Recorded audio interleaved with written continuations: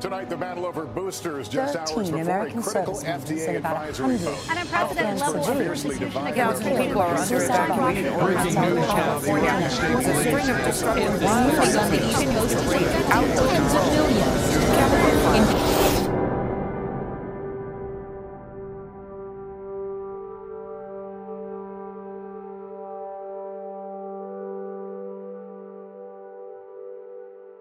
Well, I know you just sat down, so this feels cruel for some of you, but would you stand with me as we read the passage that it's the last time we'll play this game today. We're going to read from Habakkuk chapter 2, verses 6 through 11. That's what we're walking through today. If you don't have a Bible to follow along in, you can grab one in the seat pack right in front of you. Verse 6. Shall not all these take up their taunt against him, with scoffing and riddles for him, and say, woe to him who heaps up what is not his own? For how long, and loads himself with pledges? Will not your debtors suddenly arise, and those awake who will make you tremble? Then you will be spoiled for them. Because you have plundered many nations, all the remnant of the people shall plunder you, for the blood of man and violence to the earth, to cities and all who dwell in them. Woe to him who gets evil gain for his house, to set his nest on high, to be safe from the reach of harm. You have devised shame for your house. By cutting off many peoples, you have forfeited your life, for the stone will cry out from the wall, and the beam from the woodwork respond. It's the word of the Lord. You can have a seat.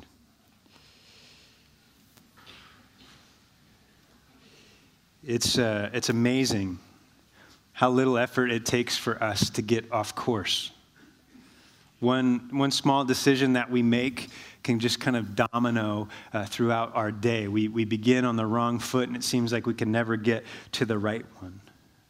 I love how Tim Mackey, who's a theologian and also the creator of the Bible Project, he once said in a conversation he was having, we're all one bad decision away from imploding. And how encouraging is that, right? We're all one bad decision away from just utter disaster. But what we also know is that sometimes at those decision points, those things that we feel, we're also just one push away from that disaster. And as we read in this passage this morning, we're reminded that woe to the one who helps give that push. If you've ever received an email from a Nigerian prince claiming that he needs your help, right? Judged by the laughter in this room that you're not alone. Some of us have received that, and I'm still waiting for what I want back. But what's funny to me is that this is one of the oldest known email scams out there. People know about this. We joke about it.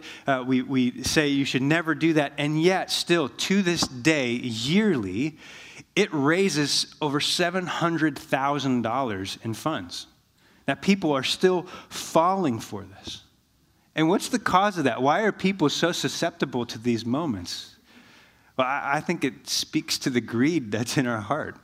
We would all love to make a quick buck. We'd all love just a little bit more. There's a woman by the name of Marjorie Jones. She's 82 years old. She was a mother and a grandmother. And although she was legally blind, she was very independent. By all accounts, she had it together. People admired her, looked up to her. That is until the day that she suddenly took her own life. See, months before, she had received a phone call informing her that she had won a sweepstakes, that a substantial amount of money was coming her way, and all she had to do to receive that money was pay some taxes and a few fees. And over time, she began paying those taxes and fees, and then she would get more calls saying, we need just a little bit more, and please keep this quiet so that nobody knows until the check is cashed, and then all of this will be paid back to you. She went through her own life insurance policy, all of her retirement, until she got down to only having $69 left in her bank account. She reached out to a family member, but by then it was too late because the shame was so great in her life that she chose just to end things instead. All because somebody came alongside and manipulated and used what power and influence they had to oppress and bring down. But this story is not unique. See, we could go all the way out into the rural parts of the Himalayas, where a young girl is just trying to get enough food to eat, and her parents have no way of supplying her anything other than the life that's right in front of her, and they're barely able to give her the food that she needs. So when somebody comes in promising an education, a home, a better life and a better opportunity, both the girl and the parents, they jump on this because they can't wait for something better, only to find out later that the desires of this person were far more sinister than they could have ever imagined. And now this young girl is trapped in a life of sex trafficking. A story that replays over and over and over again in these rural areas.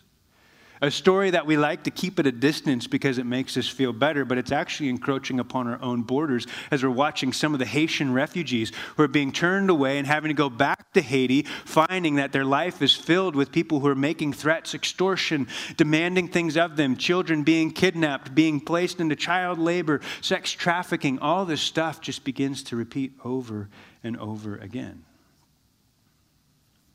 And what's common? What's the common thread that kind of weaves throughout each one of these stories? It's someone taking advantage of another person. It's someone using their influence, their power, whatever they can, to put someone down for their own gain. And what we know is that these stories aren't isolated events. The pursuit of money, the pursuit of power, the pursuit of more, it's a disease that infects all of us to some degree. And while these stories break our hearts, they also fill us with a rage towards those who would act in such an atrocious way. These people who quite literally are sowing the seeds of death wherever they go. But there's an extreme we hear, right? When we hear those stories, those seem so outside our realm of possibility that we're like, that would never be me. I would never do that, so this doesn't apply. But haven't we all at some point found ourselves placing our own wants ahead of the well-being of the person in front of us? Haven't we felt a sense of scarcity in a moment where a toilet paper roll seemed worthy of pushing our cart just a little bit faster than the person who is next to us, right? It exposes some things in us pretty quick that we think, well, it's not that big a deal. But once we start to feed that, it takes us down a path that's hard to recover from. And so this morning, where we find ourselves in the words of Habakkuk are in the woes. 5 woes to be exact. We're going to look at 2 of them. But over the next couple weeks, as we look at these woes, we're going to see a woe against the extortioner, a woe against the greedy and the arrogant, a woe against the violent, a woe against those who are just willfully living in sin, a woe against the drunken, violent leadership that takes advantage of others, and a woe against following idols. Each of these are marked and distinguished by the word woe. Woe is a word that's not often used in our day and age, not in this sense anyway. Sometimes we're like, whoa, like W-O-A-H kind of a woe. Or maybe we'll say sometimes like, woe is me, having a bad day. But woe is a word that is used 53 times in the Hebrew Scriptures. It's used in the sense of lament or judgment. 8 times it's used to describe a funeral lament, somebody who's just outwardly grieving. 4 times it's used as a cry to get someone's attention when you're in distress. And 41 times it's used as an announcement of doom. Whoa. It's a weighty word. And as one author states, it shows that the action under prophetic condemnation has the seeds of death in it. The seeds of death. You see, God is speaking to Habakkuk, and he has just been telling Habakkuk there is a path. There's a path of the puffed up, the arrogant, the unrighteous. It's the path of the Babylonian kingdom that you're watching unfold right now. But there's also another path that comes in contrast to this. It's the path of the righteous, the just, those who place their faith in God. And what God is going to begin unfolding here, he's giving a running commentary on this passage that the righteous will live by faith, and those who don't, well, here's 5 woes against them. Here's 5 words of prophetic condemnation that's saying the seeds of death are in these actions. And so we pick up and we look at the first 2 woes this morning. Warnings against these seeds of death that creep into our hearts. And in turn, sometimes we begin to sow them in our own lives. warnings against using our power or our positions, our influence to oppress those around us. Because what we will see is that if we give in to these seeds of death, we may experience a momentary time of worldly gain, but the question is, at what cost? At what cost does this have to our soul when we pursue this path that God says, woe to you? So as we begin, let me just pray for us as we step into these words. Father, as we hear your word, we read your word, we have access to it. Lord, we thank you for that. We thank you that when you told Habakkuk to write these words down so that those who hear it could run to the right source, they could run to you, Lord, that we have the ability to hear this. But Father, as we look at a passage where it's easy to disassociate ourselves from and say, well, this isn't about me. I would never do such things. God, would you help us to see where the seeds of death have been sown in our hearts, buried beneath the surface, but there waiting to sprout if we water them even just a little bit. And so, God, in this time, would you just expose that? Would you remind us that you have given us the seeds of life? And will we pursue you wholly and completely? We love you and we pray these things in Jesus' name. Amen. So just by way of reminder, we've been looking at these words of Habakkuk, and we're in chapter 2 now. Last week, we saw as Habakkuk was waiting for God to respond, God responds to him, and he gives him this image of two pathways, and he says, the righteous shall live by faith. But the puffed up, the arrogant way, it leads to death. And so Habakkuk has been looking at the world around him, seeing the swirl of chaos, seeing a nation that's on the rise, that's going to be moving through and conquering with all sorts of evil and just consuming those around them. And he's wondering, God, what are you doing? Why are you allowing this to happen? And God's response in this moment is to trust me, Habakkuk. Trust me in what I'm doing.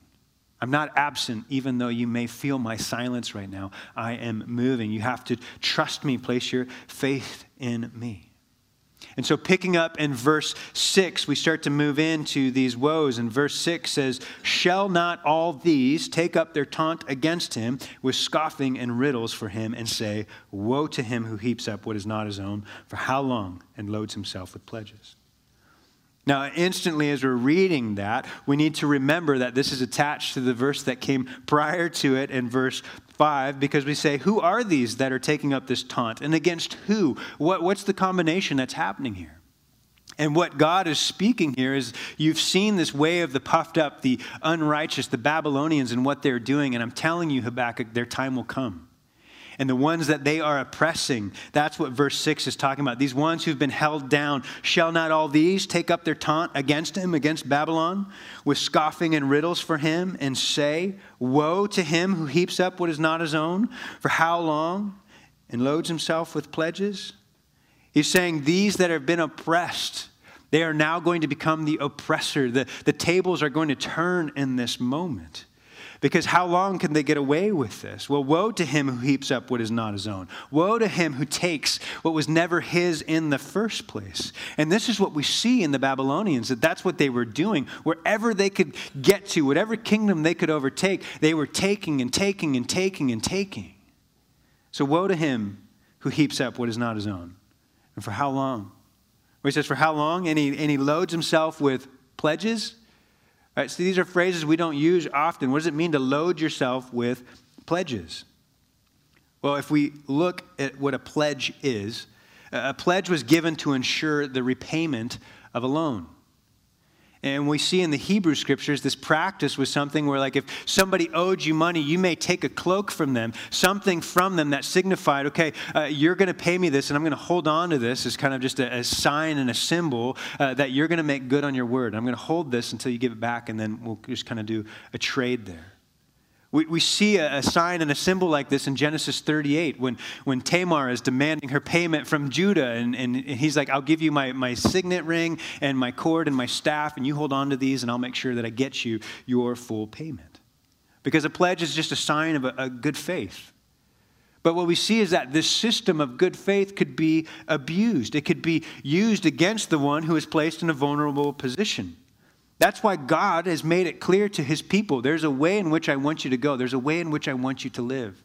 And when he spoke his commandments to his people, he said, you're going to be a people of justice and righteousness. You're going to follow in my way. I'm going to give you my instruction, my Torah. I'm going to point you on how you should live. So in Exodus 22, 25, and 28, he says, if you lend money to any of my people with you who is poor, you shall not be like a moneylender to him, and you shall not exact interest from him. If ever you take your neighbor's cloak and pledge, you shall return it to him before the sun goes down, for that is his only covering, and it is his cloak for his body. And what else shall he sleep? And if he cries to me, I will hear, for I am compassionate. What do we see God saying in this moment? He's putting instructions in place to protect those with little to no power, to protect those who are vulnerable. If you took as someone's pledge their cloak, and it's their only cloak that they could sleep in to keep warm in at night, and you knew it was a cold night, and you're like, I'm not giving this back. You're going to be so cold tonight, which means you're going to pay me faster. God's like, no. That's not what we're going to do in these moments. No, I'm going to protect those who are vulnerable, and I'm actually going to protect the powerful from their own greed in their hearts that want just a little bit more, and you're going to treat people with dignity. See, Deuteronomy 24, 10 through 13, he says this. He says, when you make your neighbor a loan of any sort, you shall not go into his house to collect his pledge. You shall stand outside, and the man to whom you make the loan shall bring the pledge out to you. And if he is a poor man, you shall not sleep in his pledge, meaning you're not going to keep his coat and sleep in it yourself. You shall restore to him the pledge as the sun sets, that he may sleep in his cloak and bless you. And it shall be righteousness for you before the Lord your God. See, we hear this and you're like, you're kind of giving up your bargaining chip though, aren't you? If you give back the pledge. I don't know how many of you saw it this last weekend. Tom Brady threw his 600th touchdown, right? And as the guy got one applause. Everyone's like, I don't care. Great. But what was funny was this moment where the guy caught the touchdown, and the guy who caught it, Mike Evans, he gets the touchdown, and he does what he often does. He goes and he hands it to somebody in the crowd who's wearing one of his jerseys. Now, little did he know, it was the 600th touchdown. This had some historical value, actually immediately had some monetary value. And so he hands it to this guy, and Brady's like, I wanted that ball, right? And so one of their handlers, goes over in the middle of the game and starts having a conversation and starts negotiating. And what was funny was the commentary as people were talking was the guy's holding the ball, and you're like, you have all the leverage right now. Just run out of that stadium. You're going to get the world. And all of a sudden he hands over the ball, and everyone's all, well, he's lost all leverage, right? Because that's how we think. Like you just gave up all your power. And what God is doing is saying, no, we're going to operate different. It's not about you powering up. It's not about you trying to extract as much as you can. No, it's about you being honorable and just. And if you're going to help somebody, then help them. Don't use that help against them. And so the way of faith is not the abuse of power. It's not ill-got gain. The way of the arrogant, the way of the oppressor, well, that was ill-got gain. Loading up what's not your own and loading up pledges, taking all these debts into account that you can call them when you want to, using your power to prey on the powerless. See, when we read this, we should start to hear some alarm bells going off that this isn't new. This isn't something that's absent from our society today.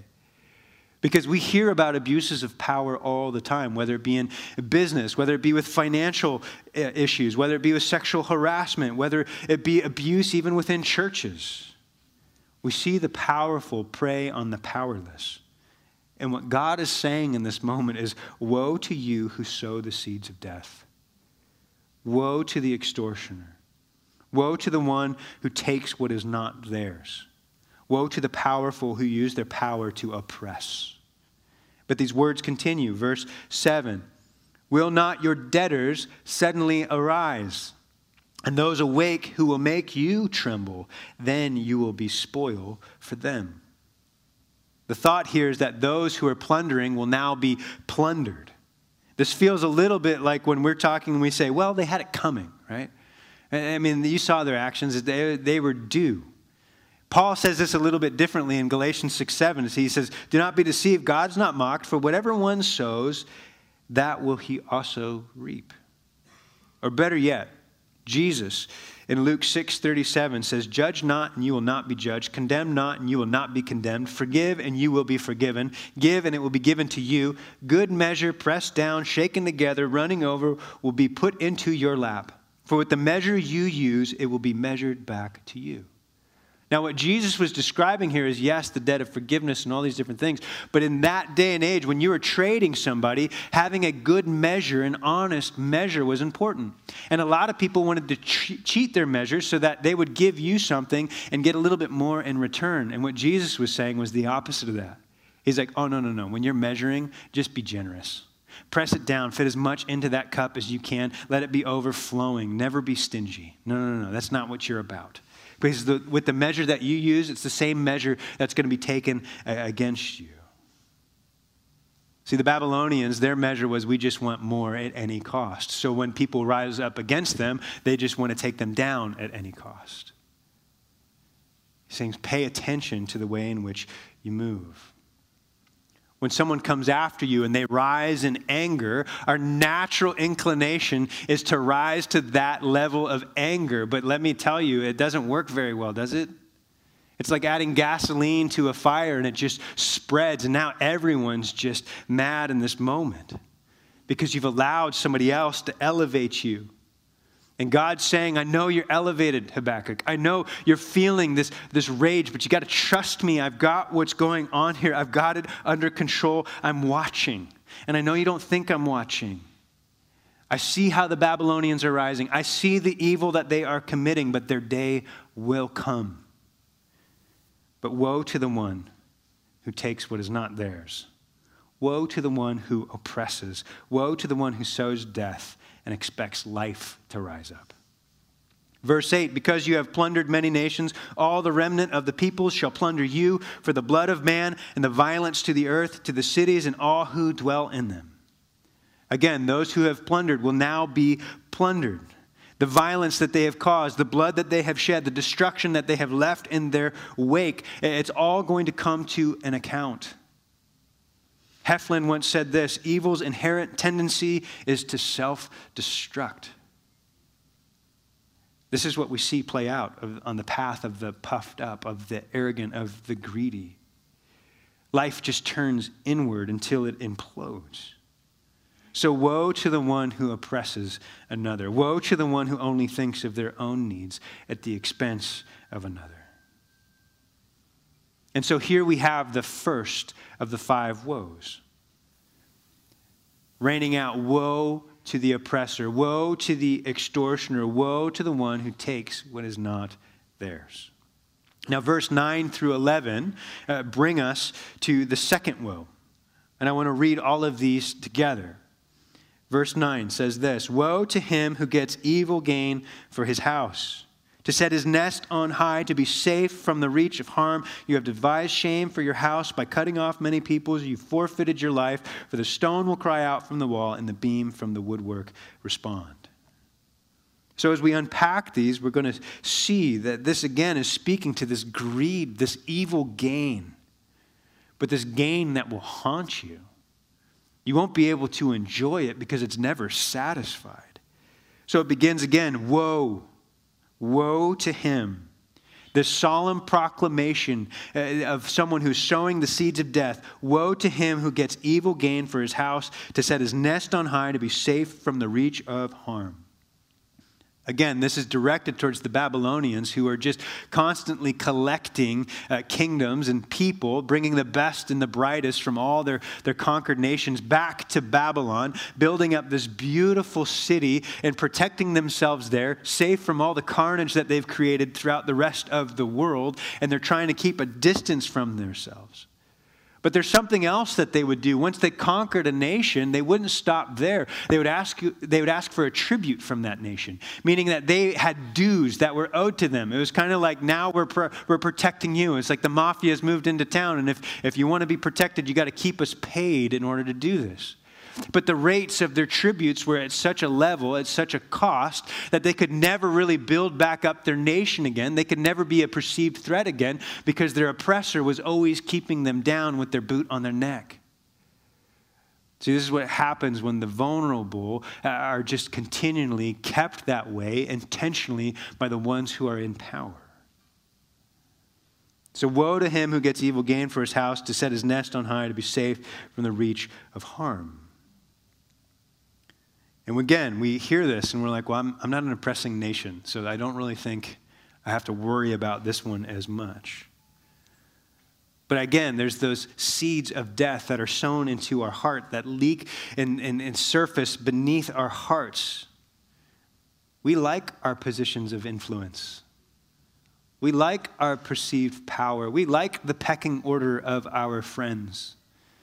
Have you ever had that moment where you kind of have a group of friends? And what's funny to me is this isn't just like middle school stuff. This is like all the life stuff. Where somebody enters the group who's new, and they're trying to find their space. And as they're trying to find their space in your group of friends, you kind of find that, oh, you're kind of filling up some of the space that was mine. Like, that's kind of my role in this group. And whereas before you were rooting for this person, now you're like finding yourself in competition. We're like, I don't know if you really belong with us. I don't know if you're one of us. I don't know if this is going to work out. Right? When you feel that creep up in you, that's that seeds of death that are sown in our hearts that's there and it's starting to expose itself. And you have a choice in that moment.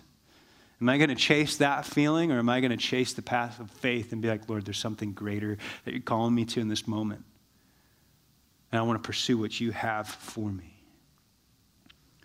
See, we can chase the seeds of death, but at what cost? At what cost? Proverbs 1:18 and 19 says this, but these men lie in wait for their own blood. They set an ambush for their own lives.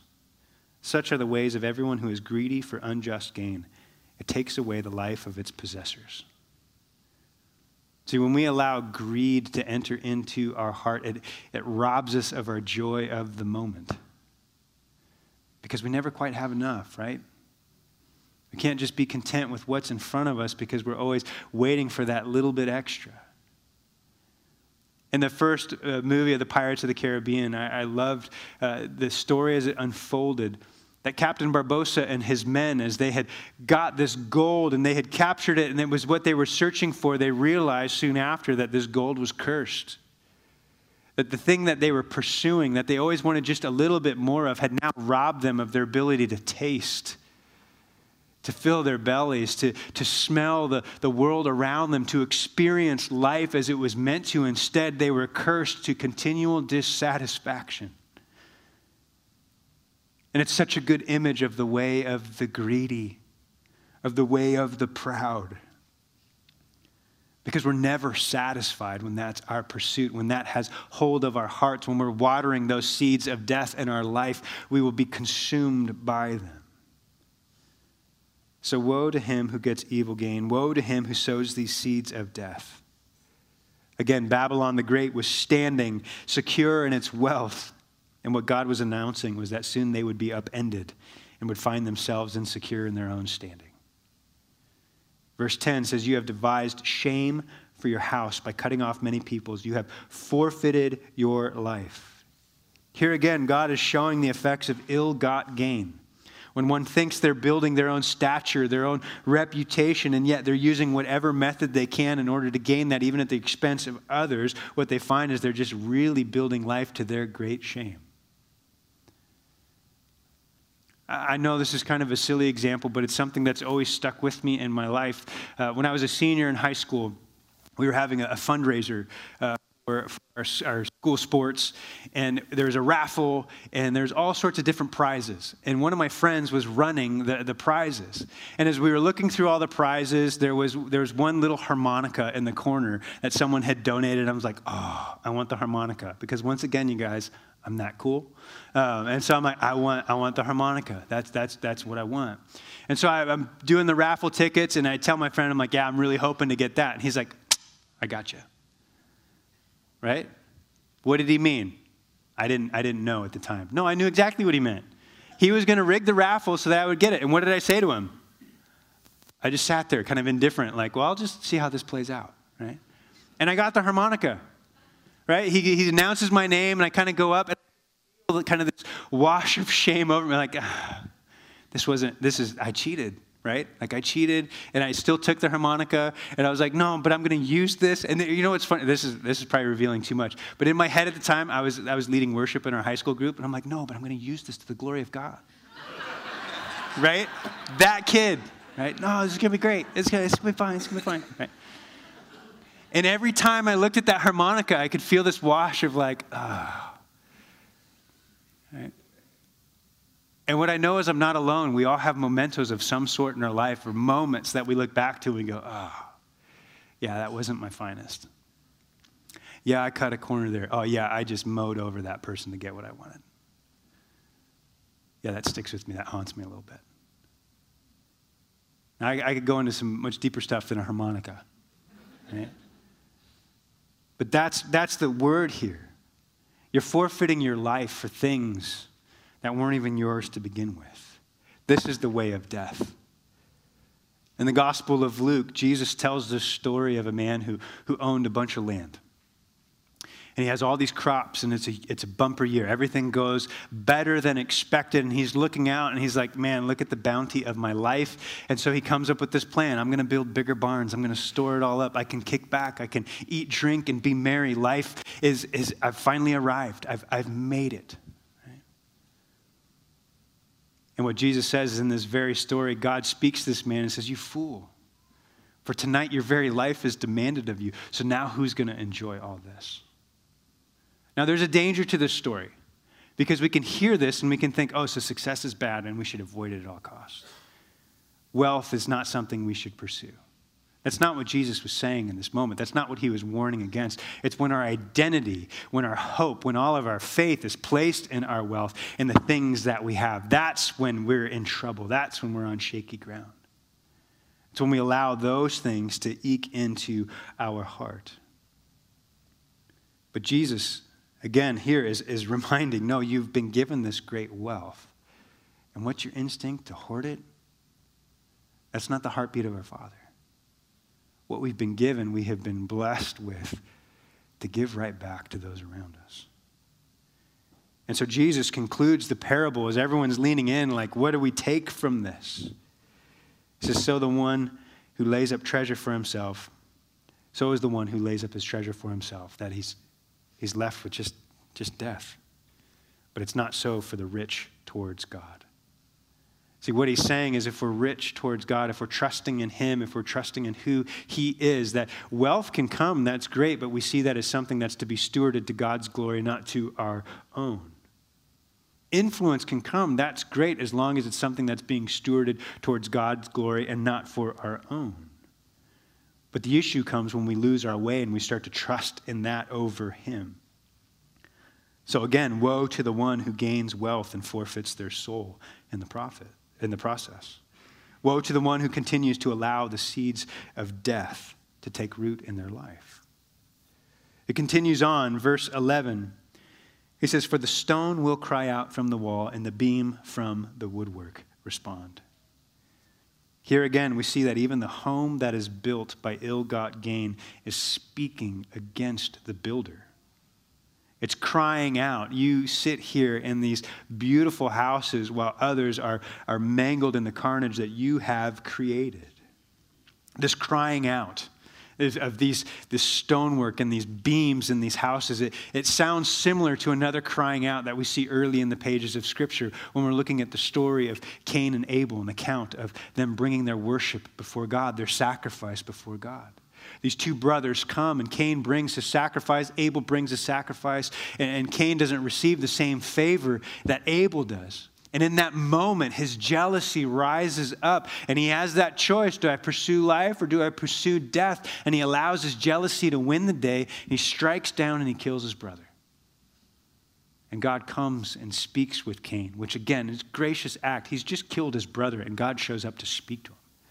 And what does he say to him? In Genesis 4:10, he says, what have you done? The voice of your brother's blood is crying to me from the ground. See, ill-got gain, oppressing others. We may not think there's a cost, but oh, is there ever a cost? These things cry out to us. They haunt us in many different ways. And again, he's speaking to the Babylonians in their ways, but God is giving us a warning even to this day that this is not the path you want to go down. See, the Babylonians, they made great gains at the expense of others. And sure, they added more wealth to their pockets, more power, more prestige. But again, the question is, at what cost?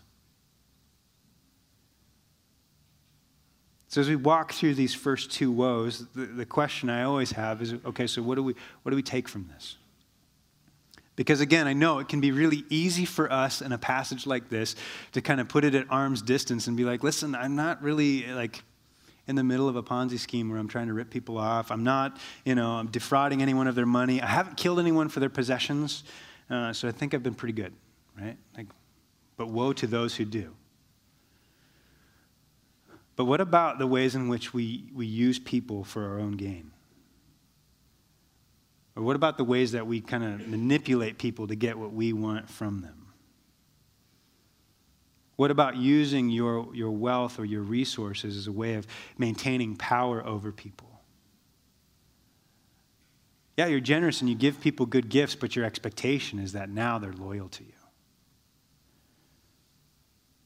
What about allowing money to come between you and another?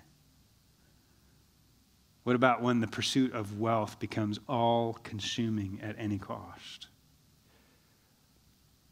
See, I've spoke with people on the other side of that chase, where they've got all that they wanted, where they pursued the career, the title, the right salary, all of those things, to realize that by the time they got them, their kids had no idea who they were.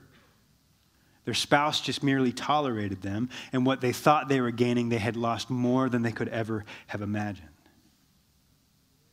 See, this is why, in the midst of all the chaos that Habakkuk was looking at around him, God speaks to him, and he says, yes, I hear you. I know it looks like evil is winning. I know it looks like those with ill-got gain, they're getting ahead, and their billions are only growing into more billions. But let me tell you, Habakkuk, it's come at a cost that they cannot pay. And this brings us to us. These woes, they make their way through the centuries, and we still find the headlines that speak of extortion. We see the arrogant and greedy always wanting just a little bit more. We even see it in the medical field where certain medicines that are necessary for the health and healing of people are priced in such a way that those who need the most can't get them. We see kids that are forced into child labor to produce clothes that we want at a cost that allows the large corporations to get great gain. But what's our part in these things? See, I think it's important for us to recognize what has a hold of our hearts. What's steering us in this moment? What's tipping the scales in one direction or the other? Is the argument over inheritance worth the destruction of a relationship with a family member? Is our pursuit of wealth worth bending the rules? Even if no one's looking, no one will ever know. It's not going to harm anybody. Is seeing people as a means to an end worth the cost of real relationships? Does a good deal on clothes justify the poor working condition of the workers? Does the pursuit of more always lead to more life? See, these questions all bring us to this thought of, what are you willing to sacrifice? What seeds of death are you willing to allow to take root? What are you willing to let have hold over your life? Because at some point we'll all be faced with these decisions that seem seemingly insignificant. But if you remember, we're all one decision away from implosion.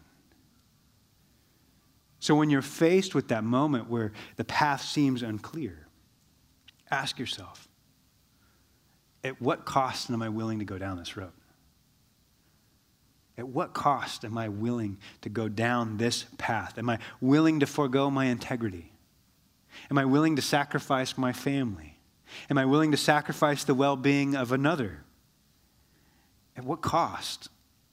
Because there's always a cost, and the way of death seems really easy and enticing, but it will cost you everything.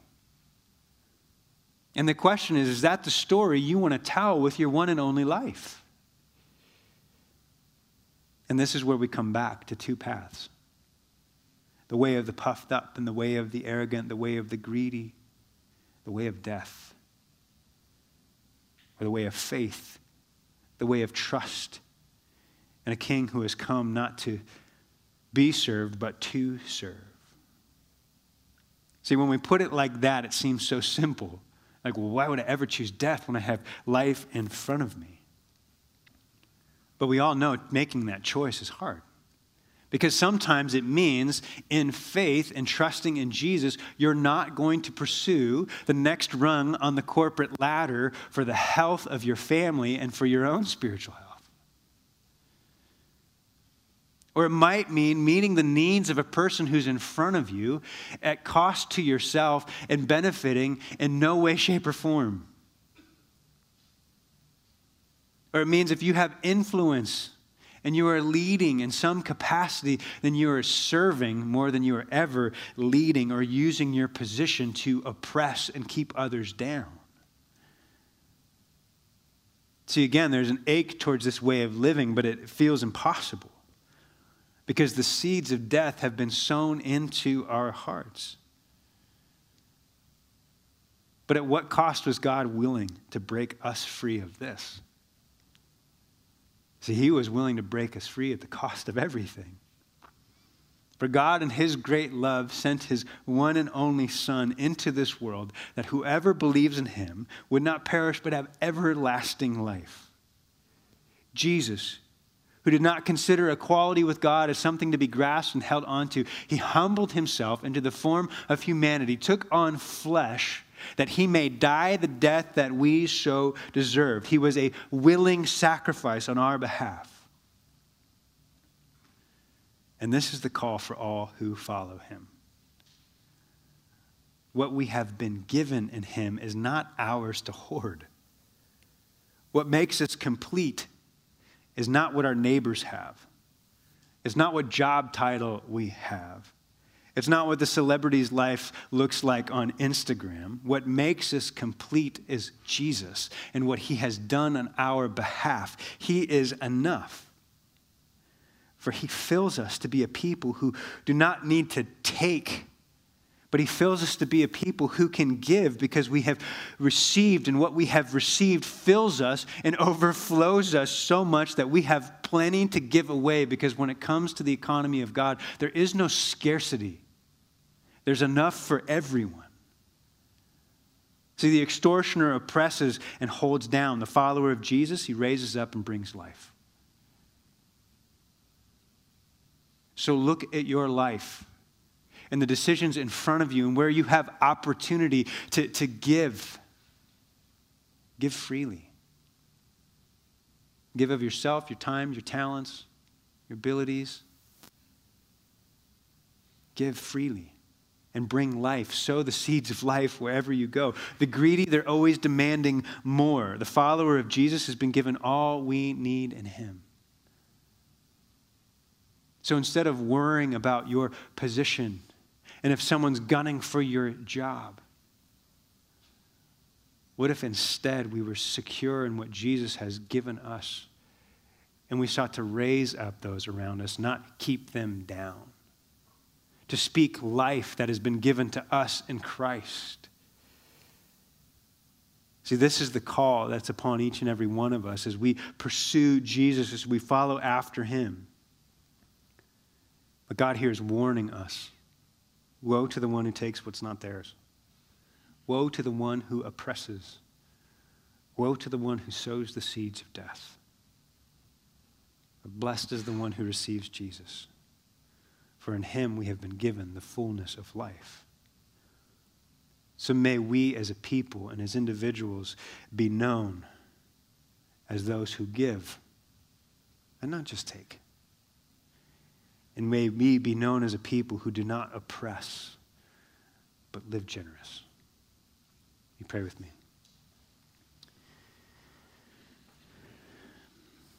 Father, as we're reminded again of these paths before us. Lord, would we choose life? Life that is found in you.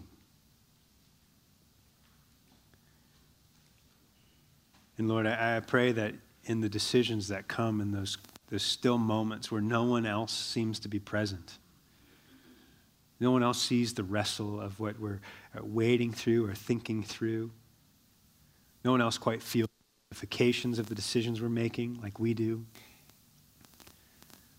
Lord, would your Spirit and power speak to us in those moments. Give us courage to follow after you, to choose life, even at great cost. Because you, Jesus, gave everything that in you we might live. And Lord, where we can use our voice, use our influence for the good of others, to speak on behalf of the vulnerable, would we? And Lord, would we also be quick to recognize when we feel the seeds of death being watered in our life? When we feel the bubbling up of emotions or thoughts that we know are not of you, that are easy to feed, easy to joke about. But God, would you quiet them with your peace and remind us that all of us came into this world with nothing. And yet you have given us breath in our lungs. You have given us life. And so, Lord, would we not cling to material good? Would we not cling to position? Would we cling to the truth of who you are? For if the Son has set you free, then you are free indeed to taste and see the world he has created around us. And to taste and see that he is good, the ultimate good. Jesus, we love you. We pray all this in your name. Amen. Amen. He calls us to imitate this pattern, to be a people that don't just take, but we give generously. And not just our money, but of ourselves, our time, our talents. So may we be a people that choose him, choose to walk after him, that generously live among those around us to his glory and his alone. As we step forward from here today, may you go knowing his grace, experiencing his grace, and feeling his peace and the wholeness that comes from knowing him. God bless you. And we'll see you next week. We're just kidding. We'll see you up at lunch and on the bounce houses.